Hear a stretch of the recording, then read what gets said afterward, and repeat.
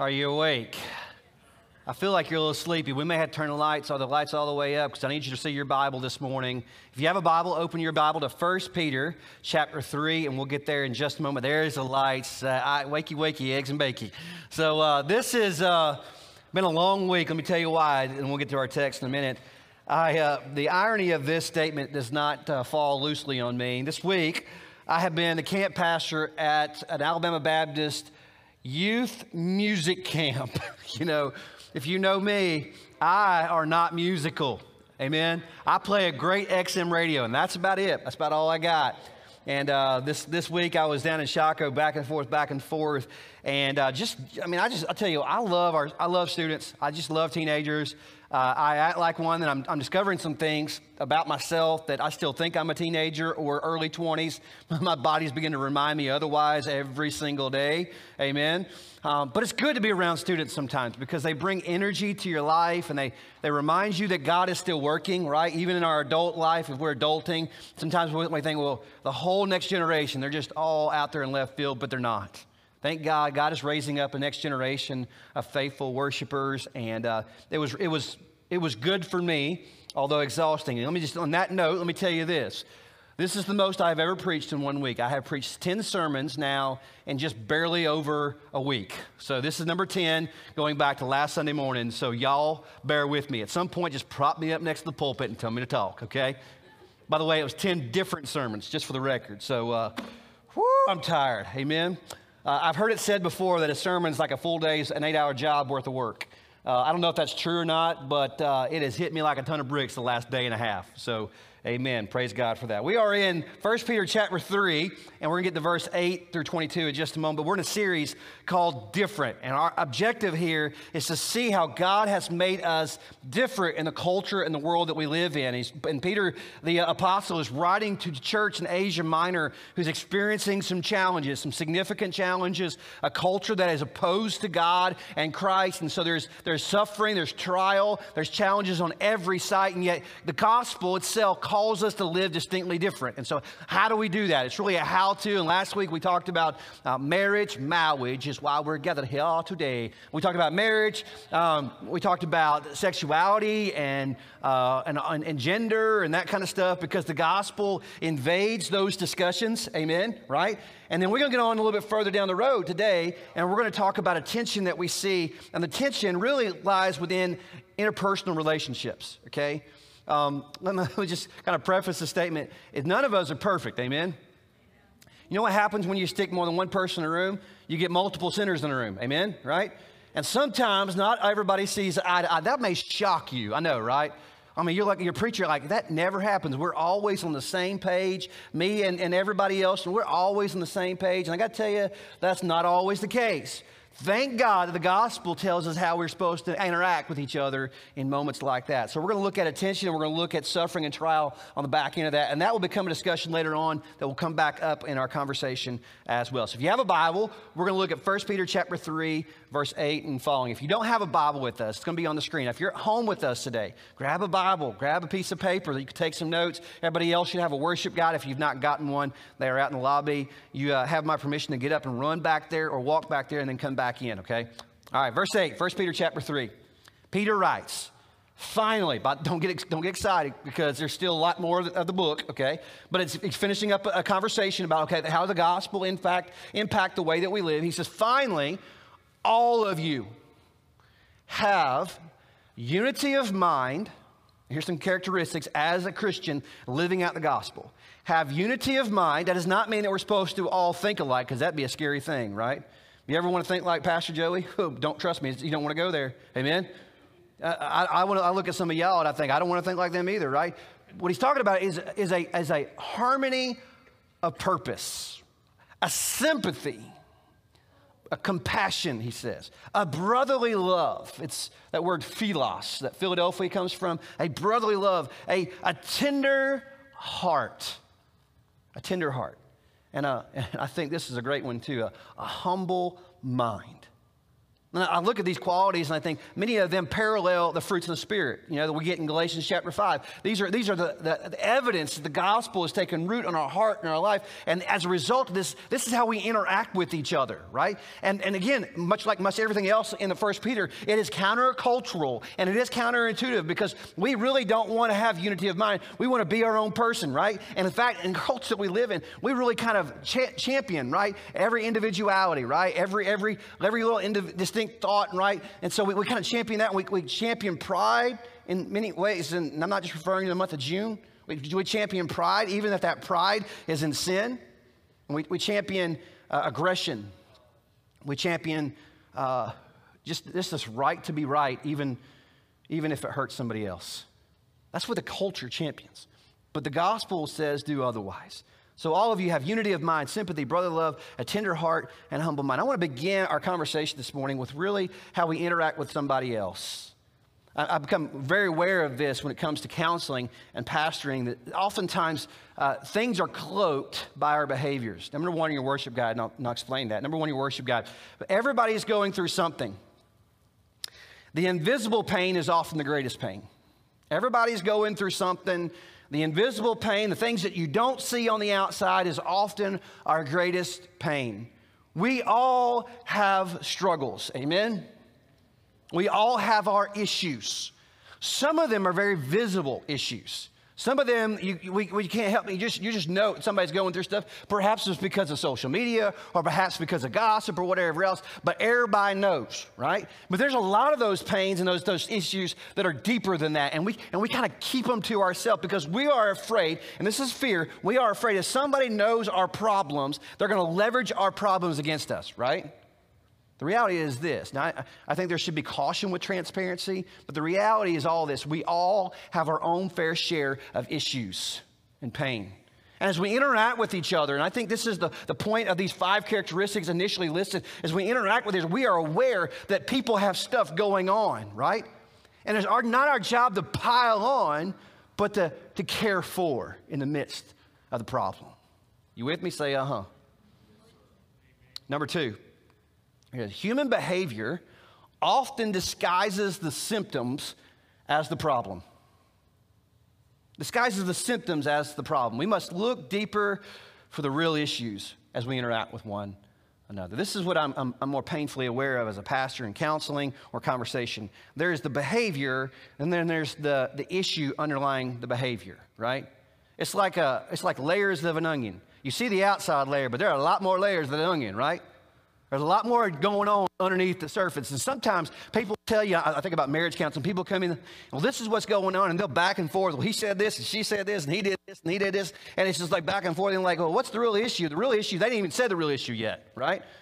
So sometimes with interpersonal relationship, you're a best friend, and you have a thing going on, and you're like, well, they did this, and they did this. He said, she said, but the real issue hadn't even been approached yet because the issue is deeper than that, right? And we need to take that in consideration as we interact with each other in the body of Christ. That there are issues that are very on the front side, but most of the issues that we have are deeper. And people won't acknowledge it until you dig a little deeper. But I'll caution, be careful how you dig, right? Dig in sympathy and compassion, brotherly love. One author made this statement. It's been given credit to Rick Warren and several other people, but I think it came from Doug Manning. He said, I've always felt that hurt people hurt people. God alone knows the whole story. He alone can pass judgment. I think this is where Peter begins because he realizes this. We have a tendency as people to hurt people. You know why? Because we're hurting. A lot of times we want to react to our hurts as compared to asking the question, well, what's really going on? And is perhaps the behavior or what I just received actually a symptom of something else? And it's not really me. Maybe they got other stuff going on in their life. Amen? Right? Maybe they got other pain, other trials, other suffering. And I just happened to be in the way today, right? And I got the brunt end of that suffering. We need to be wise in how we react in those very moments. Verse 9, 1 Peter chapter 3. He says, do not repay evil for evil or reviling for reviling. So when somebody hurts you or somebody says something mean to you, it's not your job to be, vengeance is mine, thus says Joey, right? And I go back at them, right? I cut you, you cut me, we keep cutting each other until we bleed to death. No, but on the contrary, this is the gospel. On the contrary, bless, for this you were called, that you may obtain then a blessing. Our initial thoughts is when we're hurt, we want to stand and defend ourselves. We want to stand up for our rights, our opinions, our perspectives, and we want to lash back out. But the gospel says, die to yourself daily. I think of the cross of the Lord Jesus.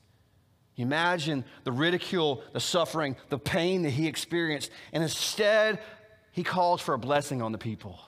In fact, he even says, don't hold this against them. Like if it was me, I'm like, God, get them, right? He said, don't hold it against them. One author says, in commentary, Juan Sanchez, he said, not only are we called not to curse, but the other side, we are called actively to seek to bless. It's one thing to keep your mouth shut. It's another thing to bless somebody when they're hurting you. This is what Jesus did. If I'm going to live like Christ, that means I'm going to live like Jesus in all areas of my life. And some of those areas are easy. Like, that makes sense. But in some of these areas, especially when it comes to those who are our enemies, those who hurt us, those who try to slander us or make bad of us, instead of reacting and getting even, not only just to be quiet, no, take it one step forward. We're supposed to love them and bless them in that moment. That's hard. Would you agree? You ever been hurt real bad by somebody and you really want it inside of you? You want to let them have it. And you want to let everybody else know what really happened. Let me ask you this. Was that wise if you did it? Probably not. Because it probably elevated the situation. And what it did, more than anything else, was it hurt your relationship with that person, with God, and it ruined your testimony because of it, right? And that's the eternal perspective. This morning I was upstairs with our students for a few minutes, and I was talking about eternal perspective. Like there's things in this life that we feel like we have the right to do, like because I'm a human, I have the right to defend myself. I have the right to stand up when something's wrong. And there is levels for that, absolutely. But sometimes our rights actually infringe upon the gospel. You with me? Our rights actually get in the way of the gospel testimony and witness in our life. We want to defend ourselves at all costs. That means I got to get ugly about it. What about the lost person watching you get ugly about it? Amen? That's hard. How do we navigate that? We live like Jesus. Verse 10, 1 Peter chapter 3. For whoever desires to love life and see good days, and this is where it really boils down to, and this is where it's going to hit us between the eyes and actually hit us between the chin and the nose. Let him keep his tongue from evil and his lips from speaking deceit. Let him turn away from evil and do good. Let him seek peace and pursue it. Now, I know that I'm speaking to a bunch of very wise people, but if you're not so wise, maybe let me employ you to encourage you to be wise in how you speak. Our tongue can be a disastrous tool. Number 3, we must employ wisdom as the filter for our tongue. Just because we have something to say doesn't mean we should say it. You remember there's a great theological truth found in Bambi, the movie. Remember that old movie, that Disney movie? And it was Thumper. Remember Thumper? He says, if you can't say something nice, don't say nothing at all. Isn't that true? Our tongue could be a dangerous tool or it could be a vessel of blessing. And oftentimes we go back and forth between the two without any thought. Just because we have something to say doesn't mean we should say, yeah. And then listen, this is pot calling kettle black, amen? Don't think for a moment the preacher hadn't struggled right through this, because there are times that I let my tongue get the best of me. Go get him, preacher. Go get him. And then the Holy Spirit has to wear me out in private. Amen? I'm known to have my foot in my mouth and chew on the leather. Some of y'all are the same way. I won't name any names in regard to that. Proverbs 18, verse 21 says, death and life are in the power of the tongue, and those who love it will eat its fruits. Chuck Swindoll said, we need to think of our tongue as a messenger that runs errands for our hearts. Our words reveal our character. Isn't that true? Paul would admonish in Ephesians chapter 4, verse 29, let no corrupting talk come out of your mouth, but only such as good for building up, as fits the occasion, that it may give grace to those who hear it. Matthew chapter 12, I'm just write these verses down because they're good to ponder. I remember years ago as a teenager, my mama, God love my mama. My mama made me look up every scripture that had to do with the tongue, because I had a little bit of a bad mouth for a while. And I remember one of my punishments one time was she grounded me, number one. She took the car keys. And then, this is a long time ago. This is like last week, okay? Anyway, I was a teenager. And she took my car keys, and she made me look up every verse in the Bible and write out every verse in the Bible that had to do with your tongue. I tell you, the Bible's full of references to how we should watch our tongue. Matthew chapter 12, verse 36 and 37. I tell you, on the day of judgment, people will give account for every careless word they speak. Ow! For by your words you will be justified, and by your words you will be condemned. I've made this comment before, and I don't want to beat a dead horse. But just because we have social media doesn't mean we need to air out everything on social media. Social media can be a tool of the gospel. It could also be a tool of Satan. James 1, verse 26, James says, if anyone thinks he's religious and does not bridle his tongue, he sees his heart. This person's religion is worthless. James chapter 3, he likens it, the tongue as a fire, a world of unrighteousness. The tongue is set among the members, staining the whole body, setting on fire the entire course of life, and set on fire by hell. For every kind of beast and bird, of reptile and sea creature can be tamed, has been tamed by mankind, but no human being can tame the tongue. It is a restless evil, full of deadly poison. And then this words right here. With it we bless our Lord and Father, and with it we curse people who are made in the likeness of God. If that doesn't hurt your heart, whew. From the same mouth come blessing and cursing. My brothers, James says, these things ought not to be. So like Peter's saying, hey, watch your tongue, watch your mouth. Do not repay evil for evil or reviling for, but on the contrary, bless those who you're called, that you may obtain a blessing. And he starts quoting Psalm 34, that from whoever desires to love life and see good days, let him keep his tongue from evil and his lips from speaking deceit. Let him turn away from evil and do good. Let him seek peace and pursue it, to be a peacemaker. Jesus said, blessed are the peacemakers, not the pot stirrers, right? Some of y'all pot stirrers. We've all been pot stirrers before. I kid around sometimes with students, kids, teenagers. We've got a lot of drama queens, drama kings, right? Sometimes we just need to keep it to ourselves. Y'all calm down over there. The guilty ones are laughing, that's all I'm saying, all right? Verse 12. For the eyes of the Lord are on the righteous, and his ears are open to their prayer.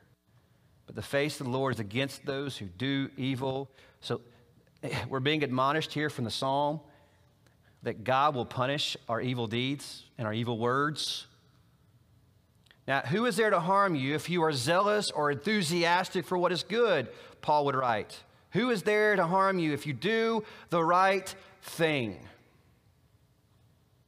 He says, but even if you should suffer for righteousness' sake, you will be blessed. Even if you suffer for doing the right thing, you will be blessed.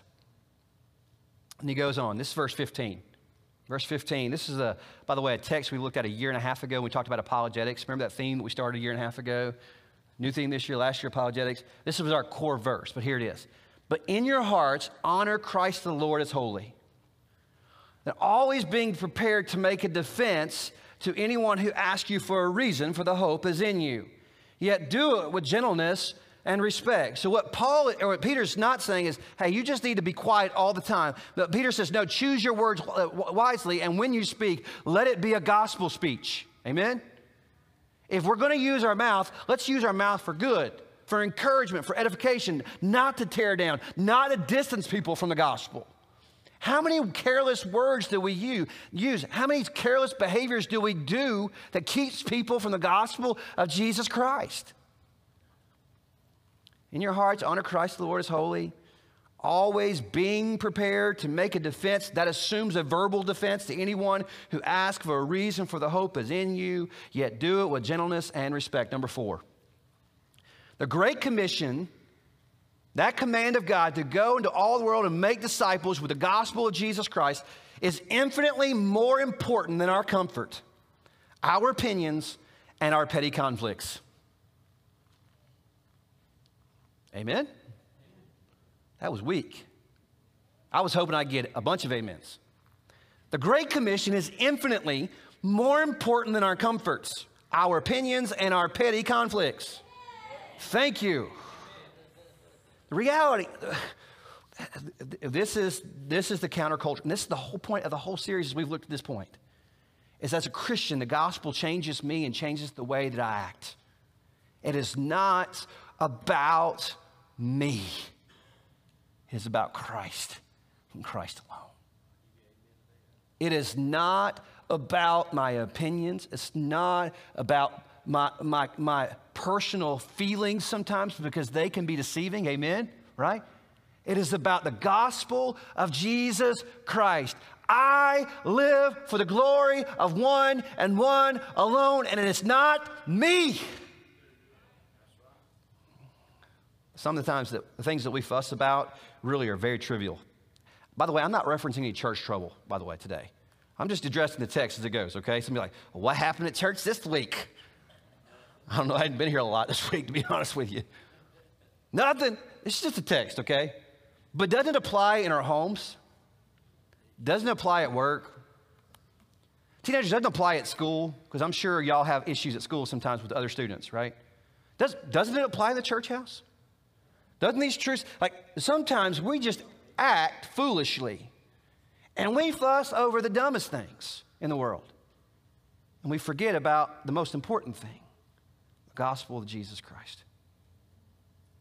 Years ago, bring you back to my undergrad days at University of Mobile, there was a theological argument, some of you know the argument, that was being fought out in many churches 2 decades ago and still somewhat fought out today.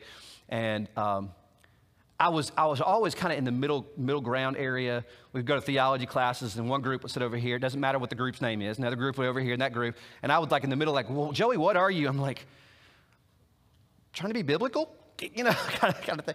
Because I hate being labeled. Does that make sense? I hate being labeled one thing or another.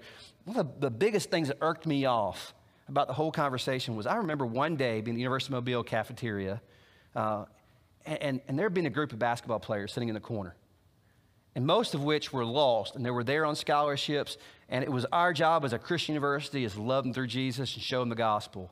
And yet the preacher boys, the next table over, were arguing and fighting and making it personal about a dumb doctrinal viewpoint. What are we doing? We are putting up a stumbling block to the gospel of Jesus Christ by the way that we engage each other.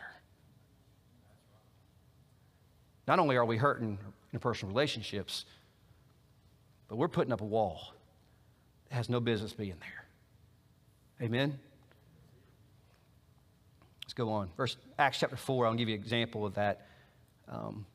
Peter and John, before religious leaders, said, let it be known to all of you and to all the people of Israel by the name of Jesus Christ of Nazareth. This is apologetics, whom you have crucified, whom God has raised from the dead. By him, this man is standing before you well. This Jesus is a stone that was rejected by you, the builders, which has become the cornerstone. And there is salvation in no one else, for there is no other name under heaven given among men which must be saved. And as a result of that, the religious leaders of the day, they saw the boldness of Peter and John and perceived that they were uneducated common men, and they were astonished, and they recognized them that they had been with Jesus. As a result of the way they acted and in the way they were bold in the moment with the gospel, they recognized that they were living for Jesus. They had been with Jesus. They were disciples of Jesus. And the question I got to ask, if that example is, would people recognize that we've been with Jesus by the way we act and interact with each other? Let's go on. Verse 16. Having a good conscience, Peter says, that's a spirit-informed conscience. So that when you are slandered, and the key there is you might want to underline this. So when you are slandered, not if. By the way, to live out the Christian life means you are going to experience suffering and persecution and slander. It's not a if, it's a when. All right? Those who revile your good behavior in Christ may be put to shame. So listen, we live in such a God-honorable way, in a Jesus gospel-focused way, that when people look at our life and they try to make us look bad, you know, they see that I gotta make up something to make them look bad. They're going to be put to shame as a result of that. Isn't that what Jesus did? Remember his trial? They had to fabricate lies about our Lord at his trial. Didn't Jesus model that? Live in such a way that people who want to slander you have to make it up and they're ashamed of it. Verse 17, for it is better to suffer for doing good, if that should be God's will, than for doing evil. I want to qualify doing good. Number 5, we do good not to earn God's favor, but because we have already received his favor. We don't do good as the root of our salvation, but the fruit of our salvation. I'm reminded of Ephesians chapter 2, verse 8 and following. For by grace, Paul says, you've been saved through faith. It's not your own doing. It's the gift of God, not as a result of works, so that no one may boast. He says, we are his workmanship, created in Christ Jesus, then for those good works, right? To do that which pleases God, pleases the gospel, which God prepared beforehand that we should walk in them. And so when he says here is that it's better to suffer for doing good, that which God has already ordained for us as his workmanship to do, than for doing evil.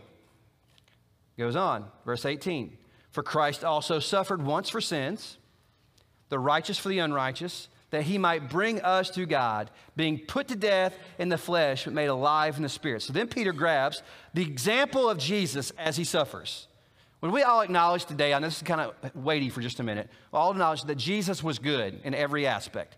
He is the only person who's ever lived that you can actually say that about. We ask each other, how are you today? I'm doing fine. I'm doing good. No, you're not. Casey and I joke on each other all the time. Casey Vickery comes around here. Hey, Joe, you okay? I'm good. He said, no, you're not. Every now and then I'll get it. He said, I'm good. And no, you're not, because the Bible says, no, I'm good. None righteous, only Jesus, all right? It's called theologically slapping each other, okay? I'm not sure if that's okay. We do it with all the love in our hearts, okay? Well, most of the love in our hearts. I may be contradicting what I just said about my tongue. Anyway, that's not the point, all right? But we could look at the example of Jesus and say, Jesus was good. And if Jesus, who was completely good, suffered the way that he did, why would we be any different? That's the point he makes here. Now, he highlights the gospel in this, that being put to death in flesh, he was made alive in the spirit, in which he went and proclaimed to the spirits in prison. Like, this is one of those hard texts when we look at it like, I have no idea what Peter's talking about. He's making an argument, he's making a comparison, but he's also saying the truth. That after Jesus rose from the grave, you put JB next to this, I believe that Jesus made sure the demons, the spirits in prison, knew that he was alive. Does that mean that Jesus went down to hell? I'm not saying that. What I'm saying is that Jesus let the devil know that he had won. Amen?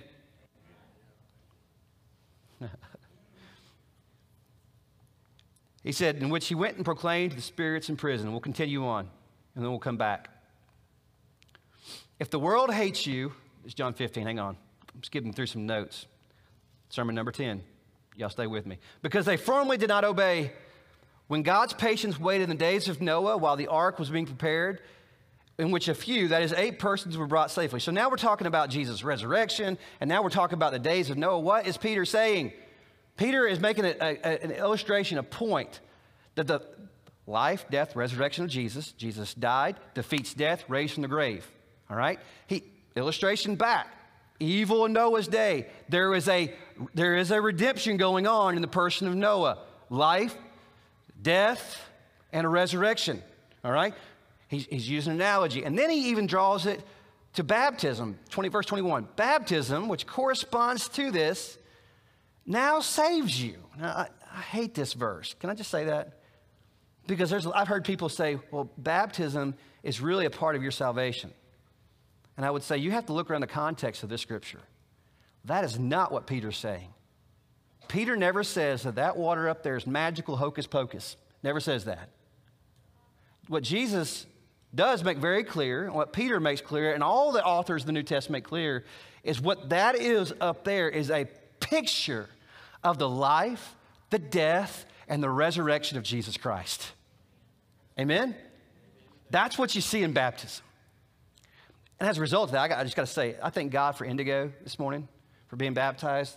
She sets an example for all of us, that she publicly acknowledges her life, her death of her sin, her resurrection in Christ because of what Christ has accomplished for her on her behalf.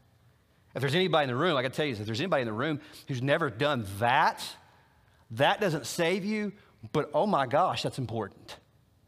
That's important.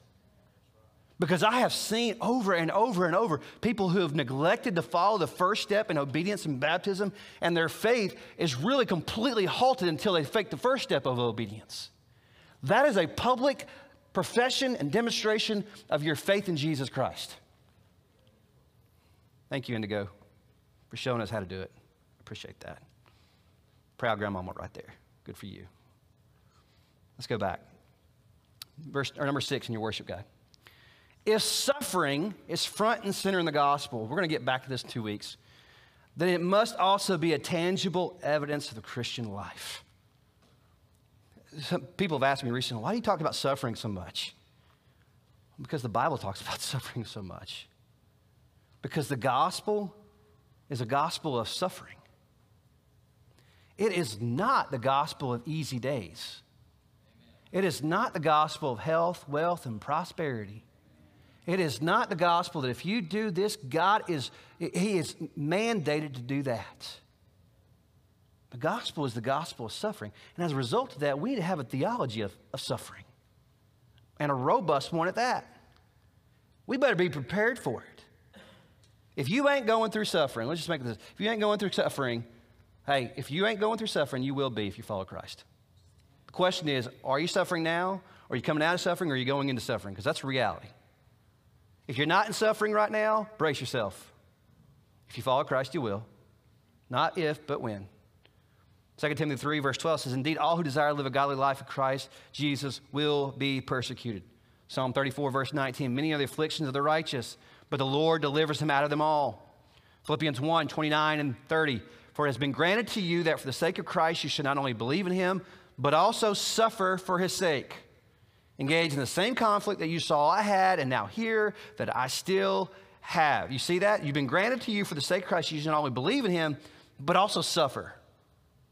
So it's almost like the other side of the coin. Like if you're going to believe in Christ, you're going to suffer. John 15. If the world hates you, Jesus says, know that it has hated me before it hated you. If you were of the world would love you as its own. But because you are not of the world, but I chose you out of the world, therefore the world hates you. Let me caution you, if the world loves you, I would check where you're at. Certain affirmations are actually denials of living in Christ. And certain rejections are actually affirmations of living in Christ. Amen? Where's the source? John 15:20. Remember the word that I said to you, a servant is not greater than his master. If they persecuted me, Jesus says, they will also persecute you. I love Paul Washington. We all need difficult days to increase our dependence on God and learn that his grace is sufficient. John 16:33, Jesus says, in the world you will have tribulation and trouble. Trouble, trouble. But take heart, I have overcome the world. I would say that suffering is not an exceptional thing in Christian life. It will become a normative thing if we live different. The more distinctly different you live for Christ, the more you'll be rejected by the world.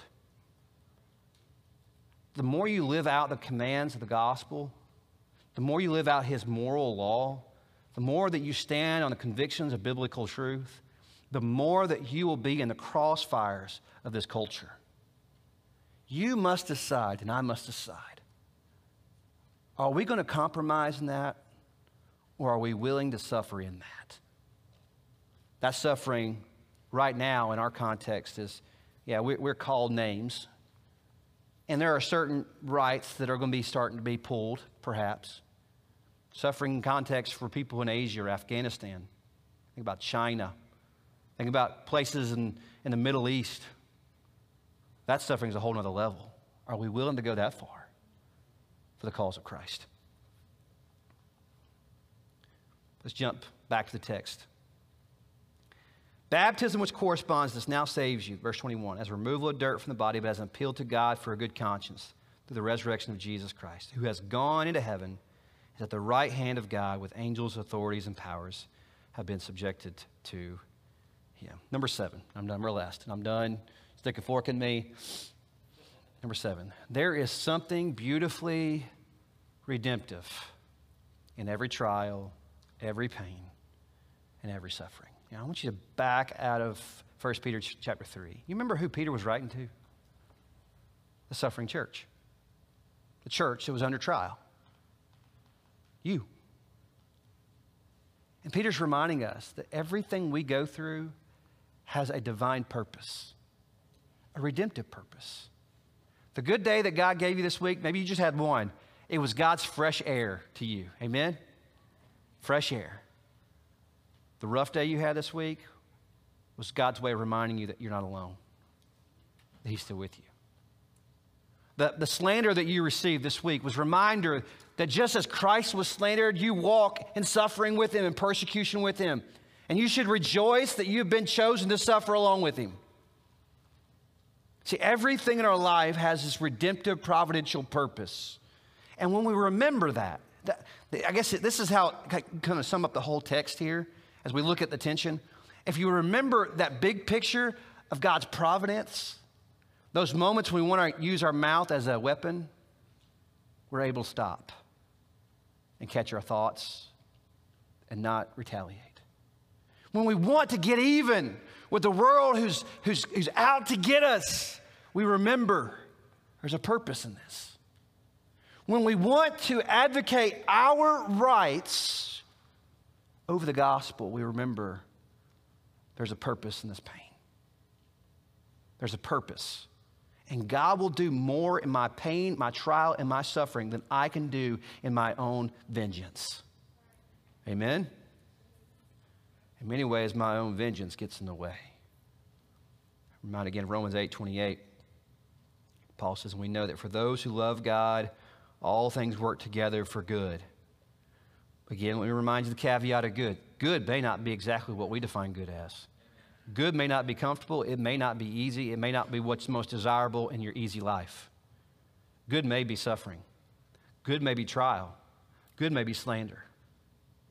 But God will take all of that, work together for ultimate, greater good for those who are called to his purpose. So therefore, we can say what Paul says in Romans chapter 5, and I'm done. Paul says, more than that, we rejoice in our sufferings, knowing that our suffering produces endurance, endurance produces character, and character produces hope, and hope does not put us to shame because God's love has been poured out into our hearts. The Holy Spirit has been given to us. Your bad days, God has a purpose in. Your good days, God has a purpose in. And those meh days in the middle, God has a purpose for them as well. Live right there in the center of the gospel. Now, that's easy saying, but harder doing, especially when it comes to people who want to hurt you, belittle you, slander you, persecute you. Live right in the center of the gospel.